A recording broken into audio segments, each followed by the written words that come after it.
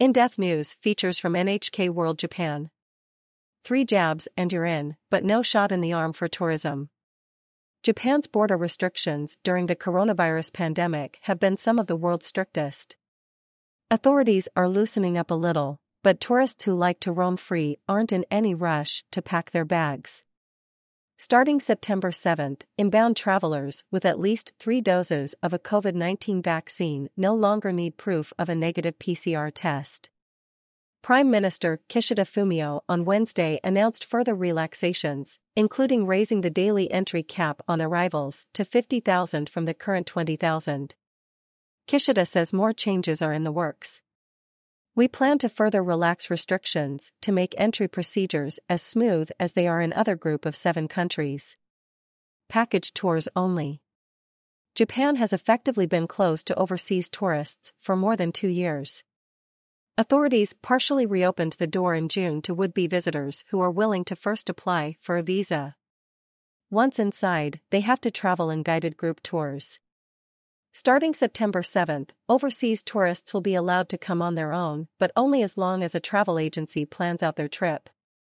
That's still a sticking point for people like British hospital worker Darren Reddy, who traveled to Japan for 2 weeks in 2016. The 36-year-old wants to visit again with the same degree of freedom. The changes that are coming in now is a step in the right direction, but it still feels quite slow compared to the rest of the world, he says. I'm holding off until I can come as an individual and do what I want to do. Reddy is far from alone. More than 70% of overseas tourists who came to Japan in 2019 arranged their own travel and accommodation. Experts say government should do more. Before the pandemic, Japan welcomed about 2 million overseas tourists per month.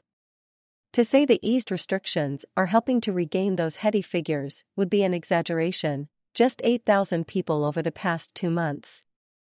Oki Yoshinori, a professor at the Department of International Tourism Management at Toyo University, says it's time to fling the doors open. The border should be fully reopened. Japan is taking a very cautious approach. People are choosing to visit elsewhere. Oki says traveling in guided group tours is good for first-timers, but less so for repeat visitors. Japan, the world's coronavirus hotspot. Still, other experts are pointing to the fact that Japan has in recent weeks had the world's highest number of coronavirus cases. It's better to have strong quarantine measures in place when thinking only about infectious diseases, says Osaka University professor Katsuna Satoshi.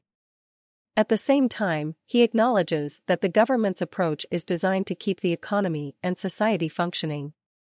Given the current situation, an infected traveler from outside of Japan wouldn't have such a big impact, he says. The coronavirus constantly mutates, and Katsuna suggests it would be foolish to think the future will be any different.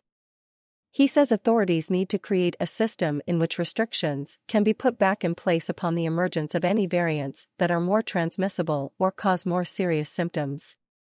Yamamoto Saori, NHK World Correspondent.